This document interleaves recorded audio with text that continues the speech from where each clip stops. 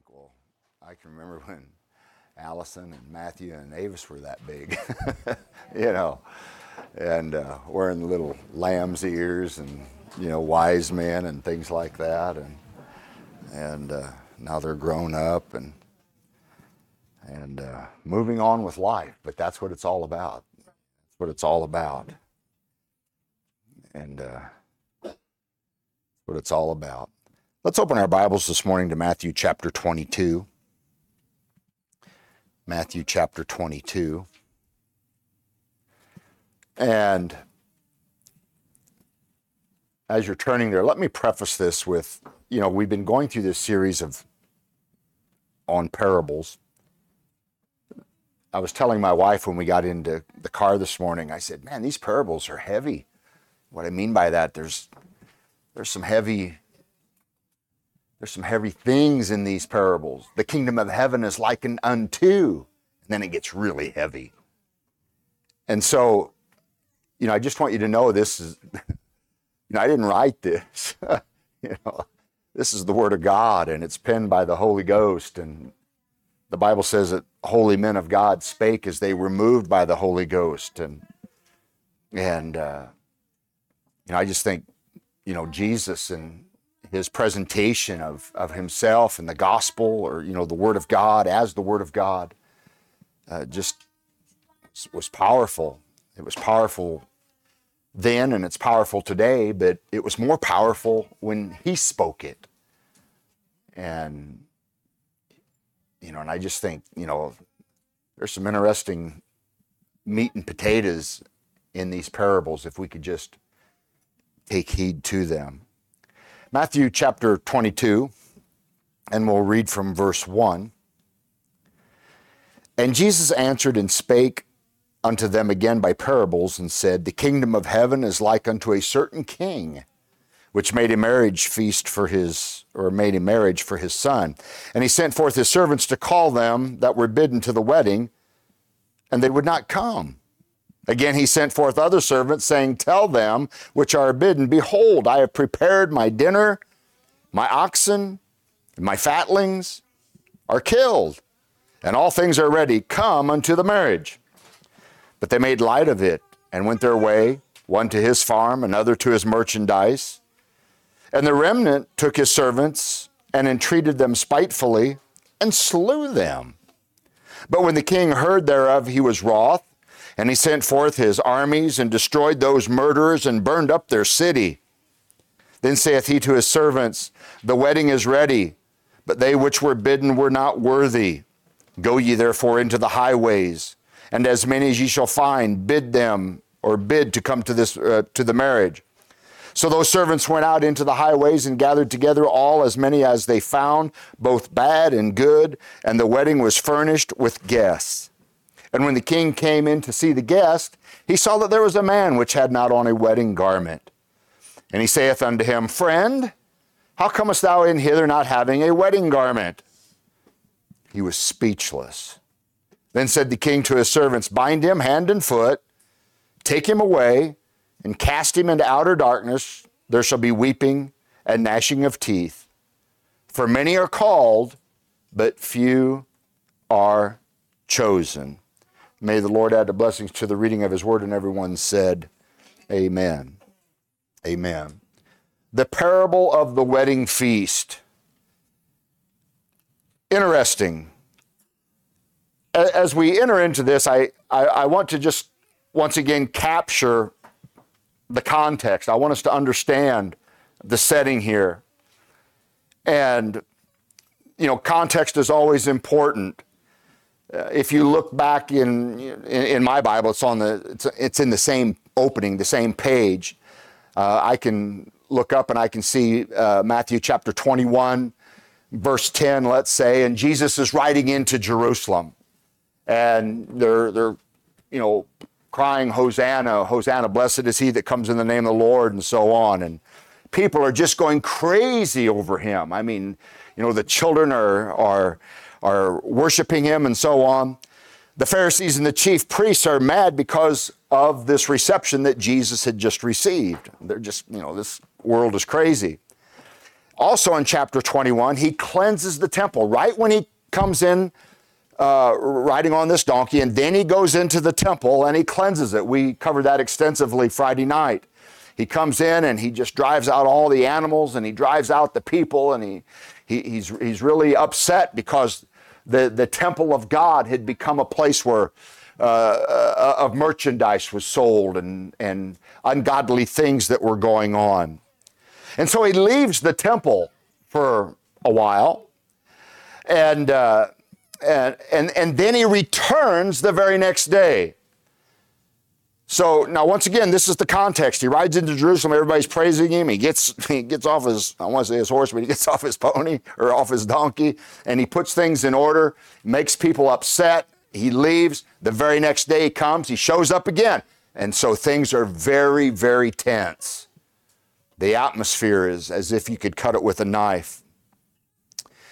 Jesus then speaks 3 parables. The first one, he speaks about the 2 sons. We covered that extensively.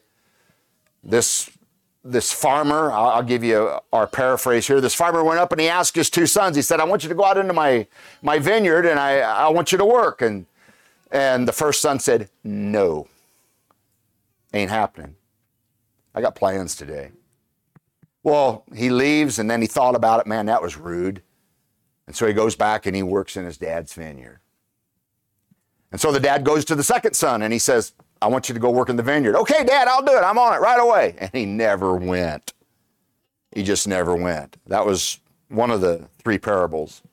And then there was the one that we spoke on last Sunday, the wicked farmer. You know, there was a man that had bought this vineyard, and he groomed it and built a wall and a tower, all the things that a vineyard needs, and he leased it out, and he went home to a far country, the Bible says. Well, after, some time, he sent his servant, and he said, I want you to go back, and I want you to receive the portion of the fruit that is mine. That's just kind of the way they did things back then. I'll let you work this field or this vineyard. I'll lease it out to you, but in return, I want some of the crop. I want some of the produce. I want some of the fruit. And they beat him, killed some. Well, the king sent others. He sent his own son eventually, and they killed him and said, hey, man, we're going to be heir now of this place. And so he goes back and takes care of them as well. Judgment day comes. Well, then that leads up to these 3 parables that he's telling the second day that he's in this temple here. And so it's a special occasion. That's what I've got it called in my notes. And so I want to give you briefly this parable given. The king had a son who was getting married. So the king prepared for this special moment in his son's life. The Bible says he prepared a feast. In verse 4, the latter part of verse 4, behold, I prepared my dinner, my oxen, my fatlings are killed, and all things are ready. Come unto the marriage. You know, marriages are special. I don't know that they're as special. Well, I know they're not. They're not as special here. And I don't want to make a blanket statement and say that this is the way all people are. But as a general rule, a marriage isn't that big of a deal here as it is in Jewish culture. It's a big deal, as we've talked about, and we'll get into it a little bit later. I remember when my wife and I, when we were getting married, and we had a venue, different church, bigger church, and we had our list of guests and everything, and it was a big wedding. It was a lot bigger than what we anticipated. Matter of fact, a good portion of the people came that weren't invited. I mean, we didn't mind, but they had to open up the overflow in the church because there was just a whole lot of people that came. That meant a lot of gifts. And, it was really cool. And but it was all good. We had a beautiful wedding. We weren't really planning on it being that big, but it just morphed into something that was a blessing to us. Wow, check all these people out. And the reaction from those that were invited was rather strange. Some just simply refused to come. And, they were actually very critical or irate with those that came and give him the invitation. As we said here of late, I think it was maybe of late here where, well, it was on Friday night Bible study when the wedding at Cana. You know, a Jewish wedding can take up to a week. Matter of fact, there's a saying amongst the Jews, let's all go and get married, you know, because it's a week-long festival. They just they put a lot into it. And rightly so there should be, because it's a very, very important moment in a person's life. And he sent, you know, they turned him down, so he sent more servants to try and persuade the guests who can reconsider and be a part of this wedding feast. And they simply shook off their invitation and they went about their own business. Others took the king's servants and murdered them. I mean, really? Here you have a second group. This king is really showing some effort to this guest list. And no, we're not coming. And amongst that group, some of them said, let's just take care of these servants so that they don't bother us again. I'm giving you a paraphrase once again. And so they killed them, murdered them. I mean, that's horrible. And so the king, he gets so vexed, he sends in his armies and he kills them all and destroys their city. Therefore, the king tells his servants to go into the highways and gather any one that will come, be it good or bad. It's open. Call them all. I need guests at this wedding. And so the last point in explaining this special occasion was there's one guest that tried to get in that wasn't ready to get in or wasn't prepared to get in. And so the king said, bind him hand and foot and cast him into outer darkness, into torment. And there he went. And so let me give you the character representation here. The king, of course, is God the Father. The Son is Jesus Christ. The servants are, once again, the prophets, you know, those that are trying to convince other people that, hey, you need to come unto him. You need to come unto him. This is Jehovah God. You know, all through the Old Testament, we see God, just his servants making an appeal to mankind, come on to God. Those invited, the guests, were the Jews. It's a Jewish setting here. He's in a Jewish town, Jerusalem of all places. But when the guests refused, then the bad and the good, he says, go out into the highways and the byways and bring in the bad and the good. Well, the bad and the good is the Gentiles, you and me. Anybody that's not Jewish, that doesn't have Jewish blood flowing through their veins, is a Gentile.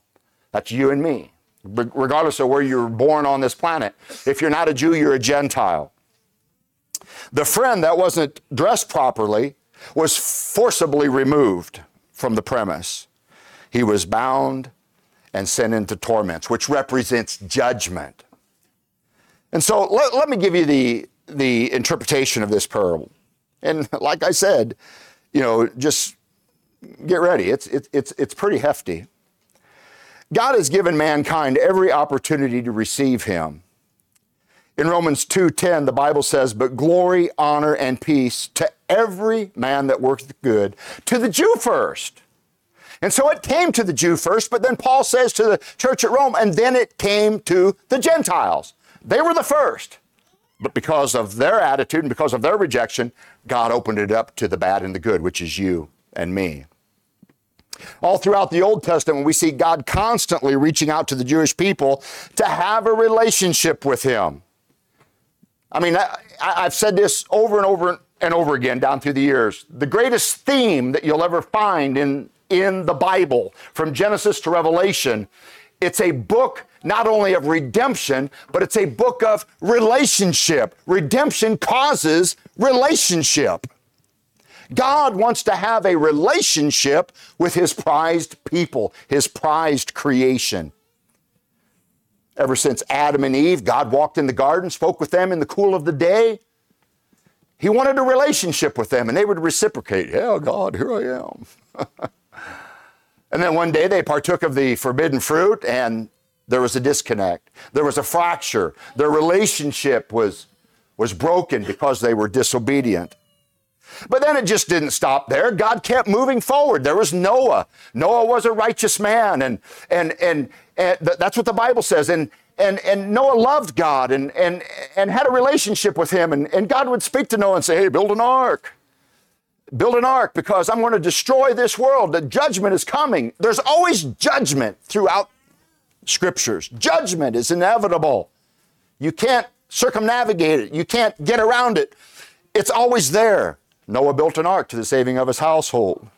Well, then there comes Abraham into the picture. Abraham left the Ur of Chaldees. He was raised in an ungodly atmosphere where his father was a maker of gods. And Abraham comes out, and the Bible says that God communicated with him and said, Abraham, if you'll just believe in me, I'll make you a father of many nations, and your seed will be as the sand innumerable and as the stars of the sky. And Abraham took off, never looked back. Joseph, we all know the story of Joseph. And once again, I'm trying to paint a picture here that God is always trying to reach out to people, especially the Jews. Joseph was sold into slavery. But all the things that Joseph went through, going into prison, all these things that he went through in life was to preserve his family, Israel, Jacob, his family. Moses brought him out of Egypt land. What a man. I can't wait to meet Moses. I'll die if it's Charlton Heston. No, I'm just kidding. But Moses, I mean, what a man. He comes out leading 2 to 3 million people. And what's so awesome about the life of Moses when they get up to the Red Sea and Pharaoh's army's breathing down their necks, I mean, literally, they're right there. And there's a big pillar of fire that God brings, and it separates Israel from Pharaoh's army. And through the night, the wind blew. And as the wind blew and as it blew through the night, the Red Sea began to part. And the people of Israel walked through the Red Sea. And as they got to the other side, Pharaoh and his soldiers, they said, well, let's get through this thing also. If they can do it, we can do it. And as they went in there, Moses raised his staff over the waters, and the waters closed back up over Pharaoh and his armies. And that's just the beginning. I mean, all the things that God did through Moses, the building of the tabernacle. I mean, that was a feat within itself, and all the symbolism and things like that went with it. And then there was David. You know, David was just kind of a guy like you and me. David had a lot of improvements in his life, but the Bible says that David had a heart after God. Matter of fact, such an imperfect man, but his heart was so in tune with God that the Lord said his throne is forever established, and Jesus will sit on David's throne someday. God constantly trying to get the attention of people. Listen to me. And then there was the prophets.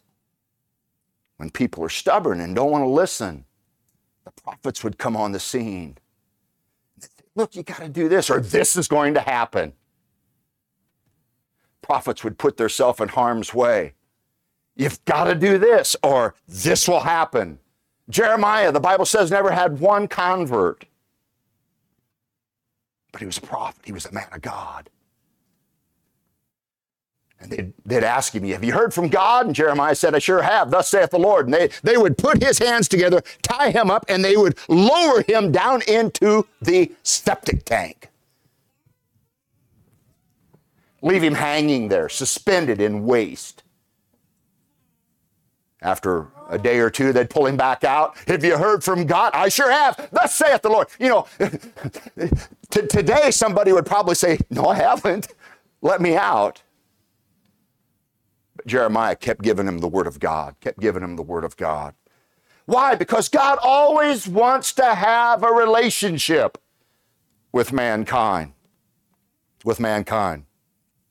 Along with God's continual outreach to man, man responded with his own ideas and his own methods in order for God to have a relationship with me.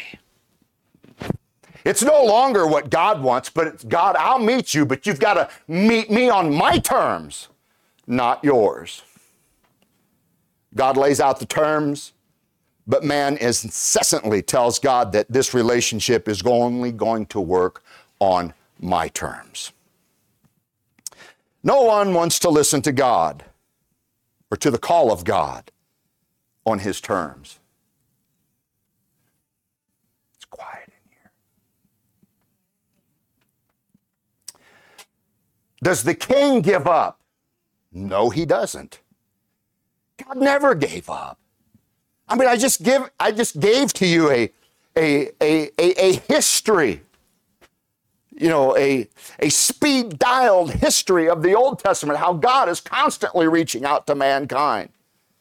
Matter of fact, God increases the value of this invitation by sending another delegation of servants. Look, they didn't listen to these servants, but I'll send them another delegation. God constantly going before man and trying to get man to change his ways.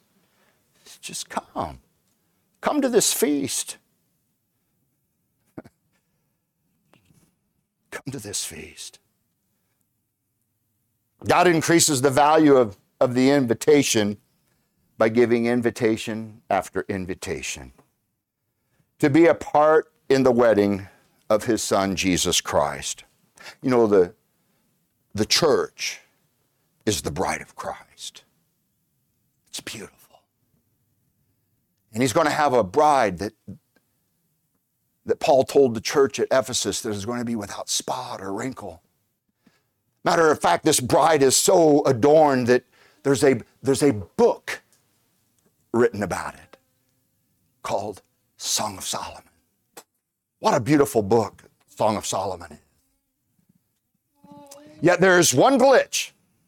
There's one glitch. It simply didn't work. Jesus shows up, but nobody wants him. The chosen people of God hated him because he interrupted their routine in life. During Christ's short-lived life, few, and I mean very few, ever acknowledged him. Unfortunately, they killed his servants as well, and we all know the end of the story. They killed him likewise. Now let me say this here this morning, folks. There does come a time when God simply draws the line in the sand and says enough is enough. We can play games, but this is no game to God. There comes a time when God says, all right, it's over. Enough is enough. And the Jews have been living with the consequences of their rejection of Jesus Christ ever since. As I was preparing this, a lot of times I just like to sit and write and just try to get the mind of God. And I have some nice resources and so on. But I came across, I think it's a 6-volume set. It's called The Works of Josephus, Flavius Josephus. He was a historian. I've referenced him in these parables. I think he was born in 37 AD. And so he's Jew. He was a officer in the army and so on, but he was a historian. And he wrote a 6-volume set. I have them in my office. And I want to read something to you here this morning, just to show you that when God says enough is enough, it's it. In Timni, they call it ipung. Ipung. That means it's done. Period. Done. So, in his, I think it's the 5th or 6th volume, it's called The War of the Jews. Let me just read this to you. I printed it off and I really tried to keep it so that I can read it in a G-rated setting. The actual physical destruction of Jerusalem seemed virtually impossible to Jesus' hearers, and for good reason. You know, when Jesus said, hey, you destroy this temple in 3 days, I'll build it up. They were thinking that he's going to destroy this temple and so on. And, you know, and of course, we don't want to go down that road, but they just, you know, the Jews thought that they, you know, since they were God's chosen people, since they had the exclusive rights on God, because God brought them into existence and so on, you know, everything that they did, they just thought they were impenetrable. They were hands off to anybody else. The first century Jewish historian Josephus, writing about the stones of the temple, stated, now this, and you can get online and look at this stuff. It's fascinating. Now the outward face of the temple in its front wanted nothing that was likely to surprise either men's minds or their eyes, for it was covered all over with plates of gold of great weight. This is talking about the temple there in Jerusalem. Of its stones, some of them were 44 feet in length, 10, almost 11 feet in height, 15 feet thick, weighing 570 tons apiece. You can get online and go down into the lower recesses of Jerusalem and you can see the foundation stones of the temple. Fascinating stuff. Furthermore, the towers that adorned and protected the temple was magnificent in and of themselves. All of this had taken over 40 years to build, and you can read that in John chapter 2 and verse 20. It took them I think it was 46 years to build the temple. The Roman historian Tacitus was struck by the city's defenses as well. He was noted that the commanding situation of the city had been strengthened by enormous works which have been a thorough defense, even if you were fighting on ground level. He went on to comment that 2 hills of great height were fenced in by walls, and within were other walls surrounding the palace, and rising into a conspicuous height, the Tower of Antonia. They say this just the Tower of Antonia that was on the northeast corner of the wall of Jerusalem, just that tower itself covered 40 acres. And within that tower, it could accommodate, you know, like 6,000 Roman soldiers. I mean, it was a massive tower, and this is what people caught when they saw Jerusalem, this huge tower. And once again, I call this the untold story in history.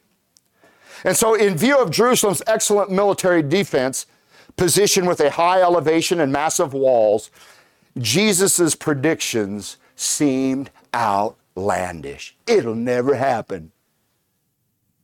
We don't have to listen to you. It'll never happen. This place will never be destroyed. Again, Josephus goes on, and he's an eyewitness at this because this happened in 70 AD. He was born in 37, so do the math. He was what, 30 some years old? 33 years old. 43 years old. 33 years old. I was right the first time because this was in 70 AD. In the year AD 70, Roman General Titus besieged the city. I believe this went from February to August. Don't quote me on that, but it was about 5 months.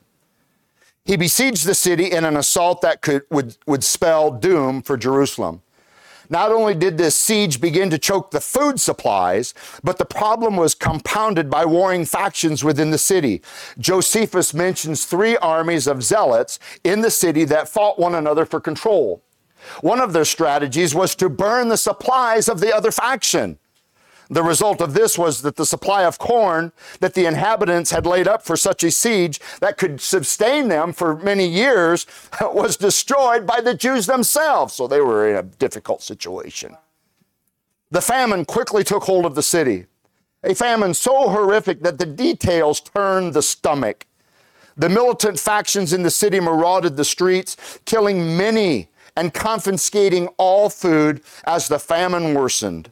Upper rooms were full of women and children that were dying by famine, and the lanes of the city were full of the dead bodies of the aged. The children and the young men all swelled with famine and fell down dead, wheresoever their misery seized them. One report, before the entire ordeal was finished, said that the number of dead from the famine was more than 600,000, with many dead bodies not even able to be counted. So much so that the multitude of carcasses that lay in heaps upon one another was a horrible sight and produced a pestilential stench. As the famine continued, those dying ate the dead carcasses of animals. They ate the leather off of their shoes, off of their girdles, their shields, and the old wisps of hay. Furthermore, in coming to an end of his description about the famine, Josephus related a story of a woman killing and roasting her own son and eating him and offering it to the marauders as they broke into her room. And when they smelled the cooking flesh, they were appalled by the sight of it and they went out trembling. The factions that caused the famine inside the city did much destruction, so much destruction that Josephus said that a list of the terrible things they did could not even be written. I read some of those things and it is disgusting.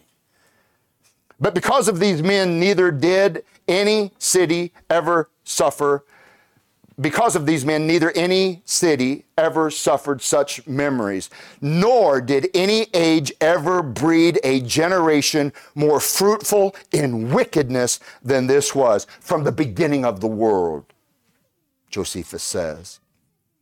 In relating further instances of suffering brought on the Jews in Jerusalem, we read that the Romans were also responsible for immense amounts of cruelty concerning Jews and that attempted to desert to the Romans. The Roman soldiers, out of wrath and hatred, they would bore the Jews, nail them as they caught them one after another to crosses by way of jest and would hang them up. The streets I've read in history books years ago where the streets were lined with crucifixes. I mean, just lined. The streets were with crucifixes, bodies hanging on them, rotting in the sun. A lot of them were whipped and tortured, all sorts of horrible things before they died. Other Jews that tempted to desert to the Romans met more gruesome fate. Certain Jews came out of the city. The Jews would swallow their gold, so that when they came out of this, they figured that if they could escape, at least they'd have some of their wealth in their system and so on. But when the Romans found out that the Jews were eating their treasures, yeah, that's what they did. Dissected them. Up to 2,000 of them for their wealth. Yeah, this is the untold story. This is what you don't hear. Such instances could be multiplied extensively. In Josephus' summary of the death and destruction of the Jews, he wrote that because the siege happened during the time of the Passover, millions of Jews from all over the world had congregated into the city. A final estimated number of those killed in the few months of the siege was 1.1 million, with another 97,000 sold as prisoners. As Jesus stated in Luke 21:24, that not only the inhabitants of Jerusalem would be killed, but others would be taken in captive into other nations. Josephus lamented. Accordingly, the multitude of those that therein perished exceeded all the destructions that either men or God ever brought upon the world. Jesus' description of great distress aptly expresses what horrors were experienced during the fall of Jerusalem. You see, when he's rejected, there comes a time when there's just no more time. God lays the gavel on the desk. The verdict has been given. I'll bet you've never heard that story before, have you? And trust me, I've really doctored it up so that I could read it. Judgment is so near. And I'm not talking about there. I'm talking about here. Judgment is so near to us, folks. But then, who really cares? Who really cares? The invitation is extended to whosoever, both good and bad. What does that mean? Well, good, the honorable, the upright citizens, those that are in good health, invite them in. But the bad can even be an evil person. According to the Greek dictionary, it could mean a wicked person, it could be a maimed person, it could be a diseased person, it could be a person that is poverty-stricken, living the hardships of life. I want you to get them all and invite them to come in. But here's the common denominator. What brought you're either a good person or you're a bad person, but here's the common denominator for both classes of people. Now, this is important. They both had to change and put on a wedding garment provided by the king. It was common in that day for a rich king to require and provide all his guests with the proper attire.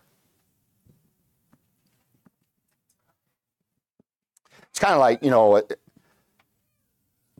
when you get married, you want all the bridesmaids to look the same. You want all the groomsmen to look the same. That's the way it was in our wedding. And a lot of people do it that way. Not so much anymore, but it is what it is. But, once again, in a Jewish setting, this is a big, big event.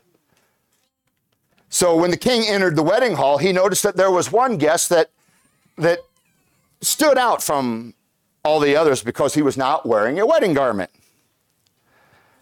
Having the man brought forward, the king asked, he said, "Friend, how did you come in here without having a wedding garment?" Or let me put it in my words. Why are you not wearing a wedding garment, even though I purchased it and bought it for you? You remember what the Bible said? He couldn't say anything. He was speechless. Totally speechless. You take our cancel culture society today and mix it with man's natural selfish desires, and you will have a people that are going to do things their own way regardless of what God has to say, regardless of what I have to say. To not come in a wedding garment, which is analogous to salvation, is to try and come in your own way. And I'm here to tell you, 2,000 years later, it just ain't gonna work. It didn't work back then, it's not gonna work today.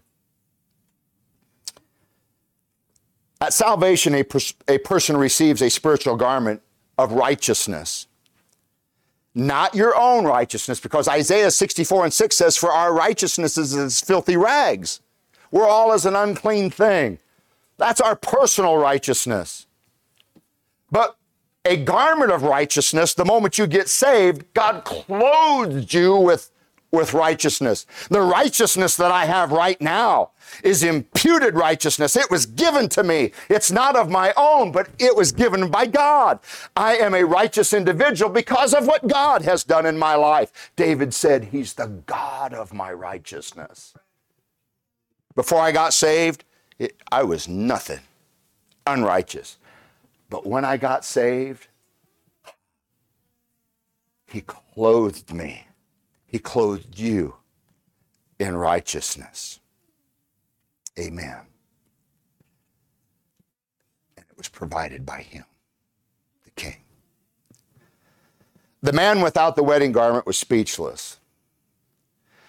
And this is exactly how man will stand before God on Judgment Day. Speechless. No excuse. Then said the king to the servants, "Bind him hand and foot, take him away and cast him into outer darkness. There shall be weeping and gnashing of teeth." As Hannah comes to the piano this morning, The last verse is what ought to make you about as sober as you can ever get in life. For many are called, but few are chosen. What does that mean? You can start out yielding to his call for salvation, but because of your lack of interest for him, you're simply not choosable in the end. Years ago, when Debbie and I were in Bible school, they had what they call an alumni convention.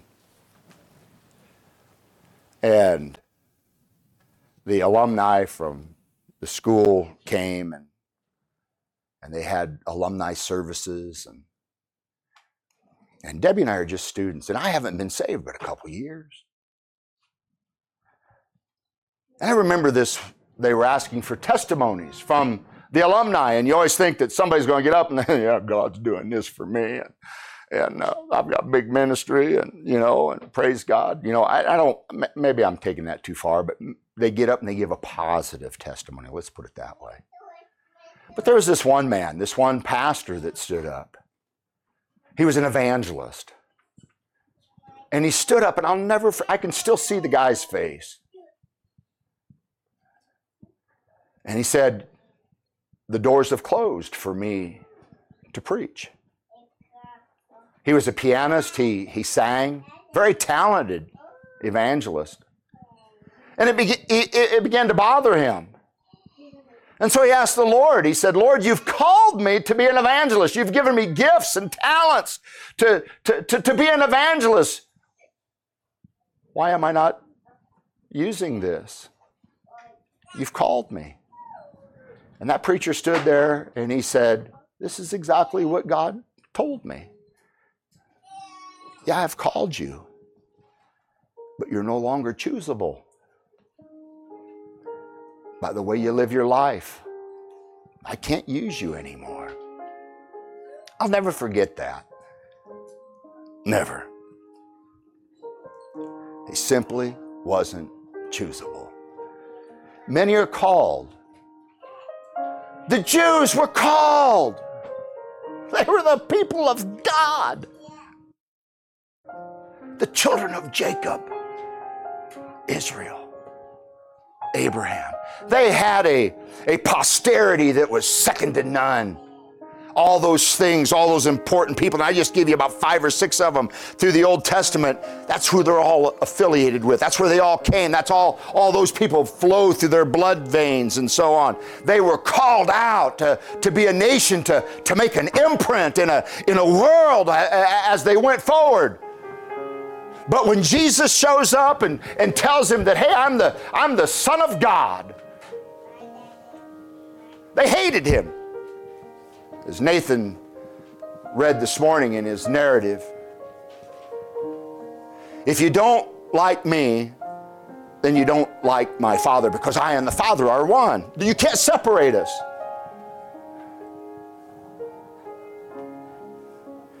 Let me close with this.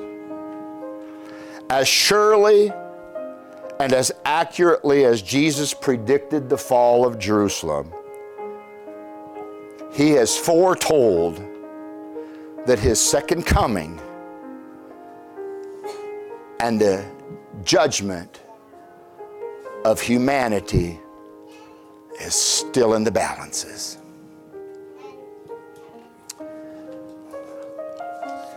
I read to you the untold story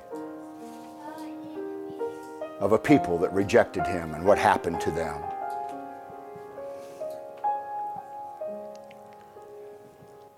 Let's all stand. Father, we thank you for your word this morning. It's a good word. It's a heavy word. But Lord, there's a lot that pulls at us in life today. There's so many things that are gnawing at us, trying to get us to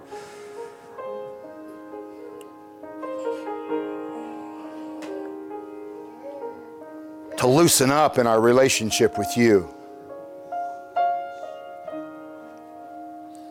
I experience this, Lord, just almost on a daily basis.